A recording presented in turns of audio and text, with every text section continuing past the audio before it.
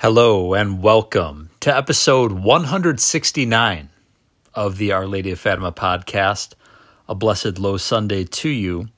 My name is Terrence M. Stanton. It's a pleasure to be with you. This is being recorded on April 24th, 2022. We're going to take a look at a meditation on this Low Sunday by Father John Zuhlsdorf entitled My Lord and My God. Available at 1peter5.com. It was published today. Father begins, this Sunday we complete the octave of Easter. In the post-conciliar calendar, it is creatively called the second Sunday of Easter, or, since John Paul II was greatly interested in the theme, Divine Mercy Sunday. However, historically we call the Easter octave Low Sunday, probably because it was celebrated with less pomp than Easter. It is called Thomas Sunday because that apostle is highlighted in the gospel reading. It is also famously called Quasimodo Sunday for the first word of the opening chant, the introit, from 1 Peter 2, verses 2 and 3.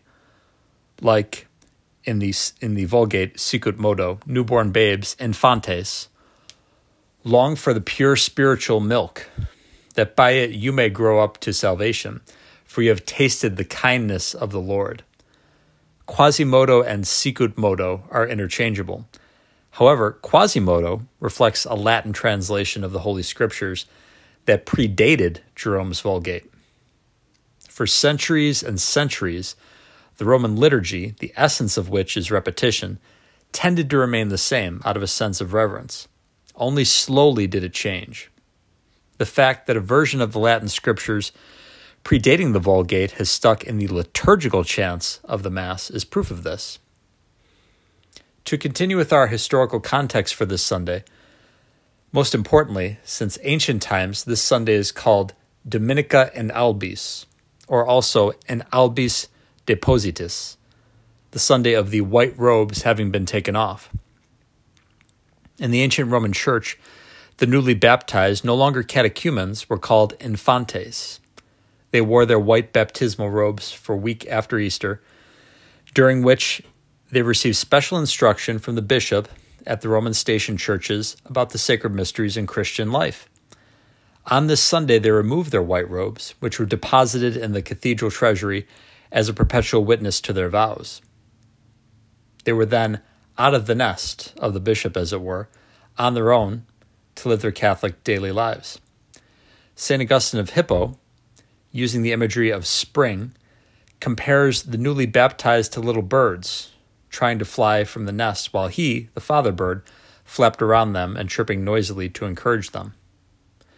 So today's Mass begins, like newborn babes, to exhort the newly baptized to be sure, but also all of us who are baptized. In sum, the octave of Easter has many names, and it is jam-packed with history and significance. Let us break the bread of the Sunday Gospel, too rich by far for us to see but a glimpse of some crumbs. What is going on? John 20 begins with the resurrection and Mary Magdalene, the road to Emmaus, and finally, the Lord's two appearances to the apostles a week apart. The first is on the evening of the first day, verse 19, hence the evening of Easter Sunday. The second is 8 days later, the octave. 8 is that mysterious day beyond 7, the Sabbath, the day of rest after creation.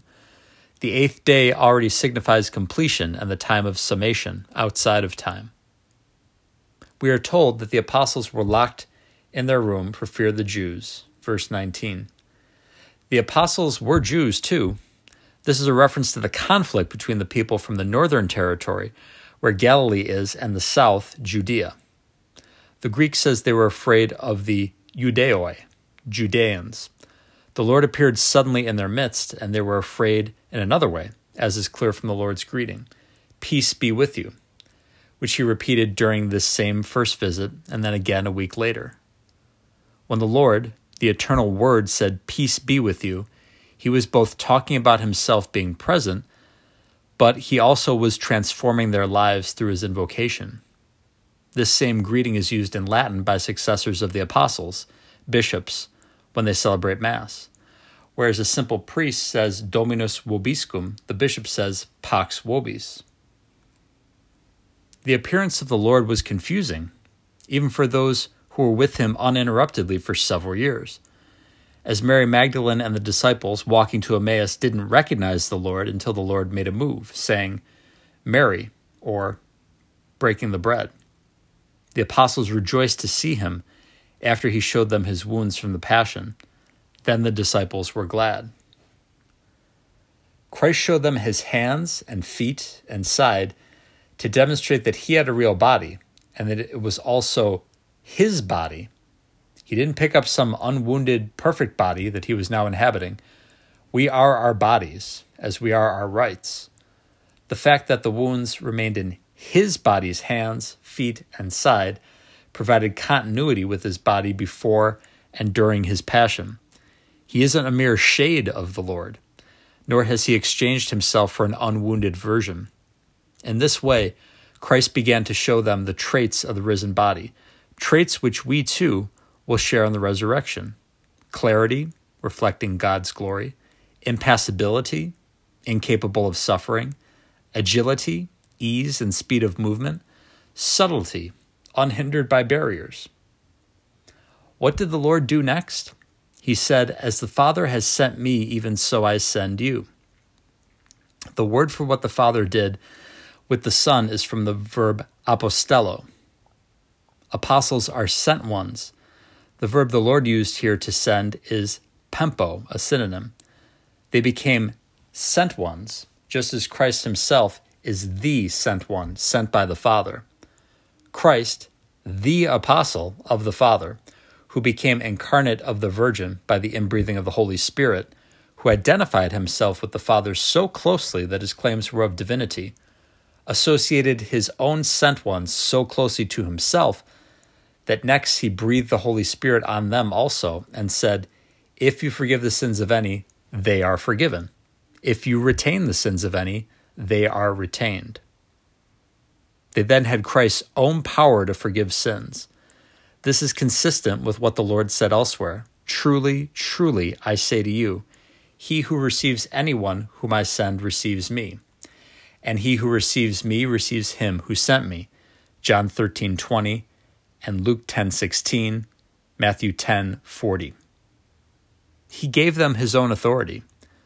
Though the Spirit-breathed college of the apostles, wielding Christ's own authority, Christ, the great apostle, provided continuity with his newly risen mystical person. The body, the church, would be inbreathed at Pentecost. That should have said through the Spirit-breathed college of the apostles. It was a typo. When the church speaks authoritatively, her word isn't just a shade or substitute teaching, loosing, binding. It is Christ who teaches. It is a real binding, loosing teaching. This passage in John 20 is the foundational text for how we know that Christ instituted the sacrament of penance. It is a dogma of the church to be believed de fide, affirmed by the Council of Trent, that the church received from Christ the power to remit post-baptismal sins. Christ had promised this binding and loosing power of the keys to Peter at Caesarea Philippi many moons before, Matthew 16. On Easter, this came to fruition.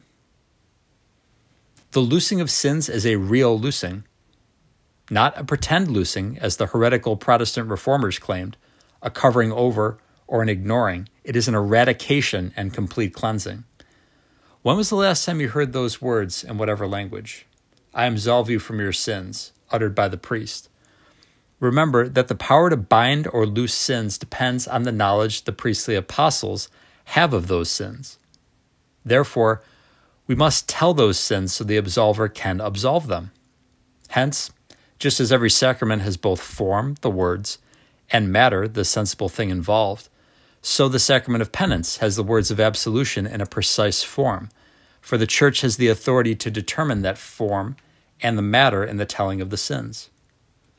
We don't know why Thomas wasn't with the other 10 apostles in the room for that first appearance of the Lord. I like to imagine that it was his turn to get the takeout for the rest of them.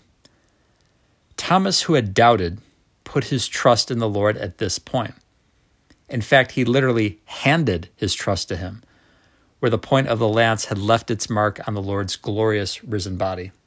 The wound from a Roman lance large enough to insert his hand. The Lord told Thomas to thrust, Greek, bile, his hand, esten pluran, into his side. If we want to be picky, we might note that the Greek word chair, and I'm probably mispronouncing it, I don't know a word of the Greek that would have been used here, cheir, insofar as our anatomy is concerned, can mean hand, but it can also mean finger or hand and arm. The latter so much so that in some contexts, additional words are added to denote hand as distinct from the arm.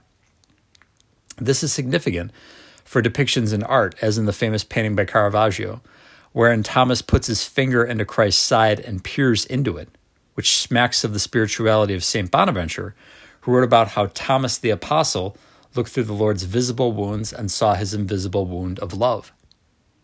It also affects depictions of the crucifixion of the Lord and of his risen body with the holes of the nails in the hands. Some maintain that Christ would have been crucified with nails through the wrists so that the ulna and radius bones would sustain his body's weight rather than tearing through the flesh of his hands. Christ tells Thomas to explore with his finger the spike holes of his hands or wrists, which would be more or less the size of a large finger. However, he tells Thomas to use his hand for the wound in his side. The Greek suggests to me that the Lord instructed Thomas to thrust his hand into the wound channel left by the Roman lance, which had gone so far as to lacerate the Lord's Sacred Heart. We don't have in the gospel account of this stunning moment, to which John was eyewitness, a precise statement by John that Thomas physically did it. All it says is that Thomas responded, "My Lord and my God." Christ responded with a beatitude, verse 29. Jesus said to him, "Have you believed because you have seen me? Blessed are those who have not seen and yet believe." Was Thomas so overwhelmed that he could not touch the Lord in that way? All he could utter was that amazing witness to belief in the divinity of Christ, the clearest and most exultant of any in the Gospels? Christ refers to Thomas seeing him, but he did not say, "because you have touched me." Nevertheless, it seems to me that if the risen Christ tells you to do something, you do it. Furthermore, John immediately concludes this chapter with something so definitive that it feels like the end of the whole work, verses 30 and 31. Now Jesus did many other signs in the presence of the disciples, which are not written in this book, but these are written that you may believe that Jesus is the Christ, the Son of God, and that believing you may have life in his name. John also did something similar to this, like a conclusion after a high point, when Christ's side was pierced by the lance and blood and water came out. He who saw it has borne witness. His testimony is true, and he knows that he tells the truth, that you also may believe. 19:35. In that case, John pointed to something that the Jews would have known, that there was a watercourse under the temple that carried blood of the 250,000 lambs slain on Passover out of the side of the Temple Mount. Christ called his body the temple that would be rebuilt in 3 days, John 2:19-21. Hence, his pierced Sacred Heart, the veil of which was split as the veil in the temple was at Christ's death, Matthew 25:51, would be the new Holy of Holies of the new risen temple of his body. Both of these turning point interjections in John 19 and 20 are connected with Christ's wounded side. There follows chapter 21 and the account of the reconciliation of Peter at the Sea of Galilee. We moderns count that as chapter 21. Remember, the Gospels were not written with chapters and verses, and not even word breaks. Those were imposed centuries later. Yet, one has the sense that what happened between Christ and Thomas was so amazing that John pens something like a conclusion to his Gospel after Thomas's cry of faith, arguably the climax of John's account. Given the various meanings of hand in Greek and that word thrust, and the fact that the wound from the lance therefore remained all the way to his heart, perhaps our Lord required Thomas not merely to touch his side, but even to feel the breath, the ruach, in his torn lung.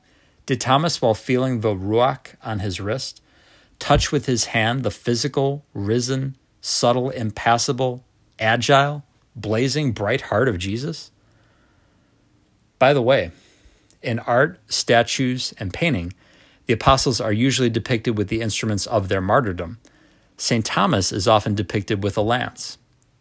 On this Sunday, we emphasize the mercy of God and the institution of the sacrament of penance, perhaps the greatest encounter we have with incarnate mercy, Holy Communion notwithstanding. Christ told Thomas to do what he did before witnesses so that they too would understand about the traits of his risen body, and it was truly his own. Knowing full well that we would one day read this, he inspired the disciple he most loved to write his gospel account, an account that connects Thomas to the inspiration of the Spirit and the mercy of Christ's heart in a way that other apostles didn't experience on that first Easter evening appearance. When we go to confession, like Thomas, we enter into mercy in order to be breathed upon by the Spirit and to feel the beating, living, healing heart of love. Oremus. In nomine Patris et Filii et Spiritus Sancti. Amen. Prayer for the hastening of the triumph of the Immaculate Heart of Mary by Bishop Schneider. O Immaculate Heart of Mary, O Holy Mother of God, and our tender Mother, look upon the distress in which the whole of mankind is living, due to the spread of materialism, godlessness, and the persecution of the Catholic faith. In our own day, the mystical body of Christ is bleeding from so many wounds caused within the Church by the unpunished spread of heresies, the justification of sins against the Sixth Commandment, the seeking of the kingdom of earth rather than that of heaven, the horrendous sacrileges against the Most Holy Eucharist, especially through the practice of communion in the hand and the Protestant shaping of the celebration of the Holy Mass. Amidst these trials appeared the light by the consecration of Russia to thine Immaculate Heart by the Pope, in union with the world's bishops. In Fatima, thou didst request the communion of reparation on the first Saturdays of the month. Implore thy divine Son to grant a special grace to the Pope that he might approve the communion of reparation on the first Saturdays.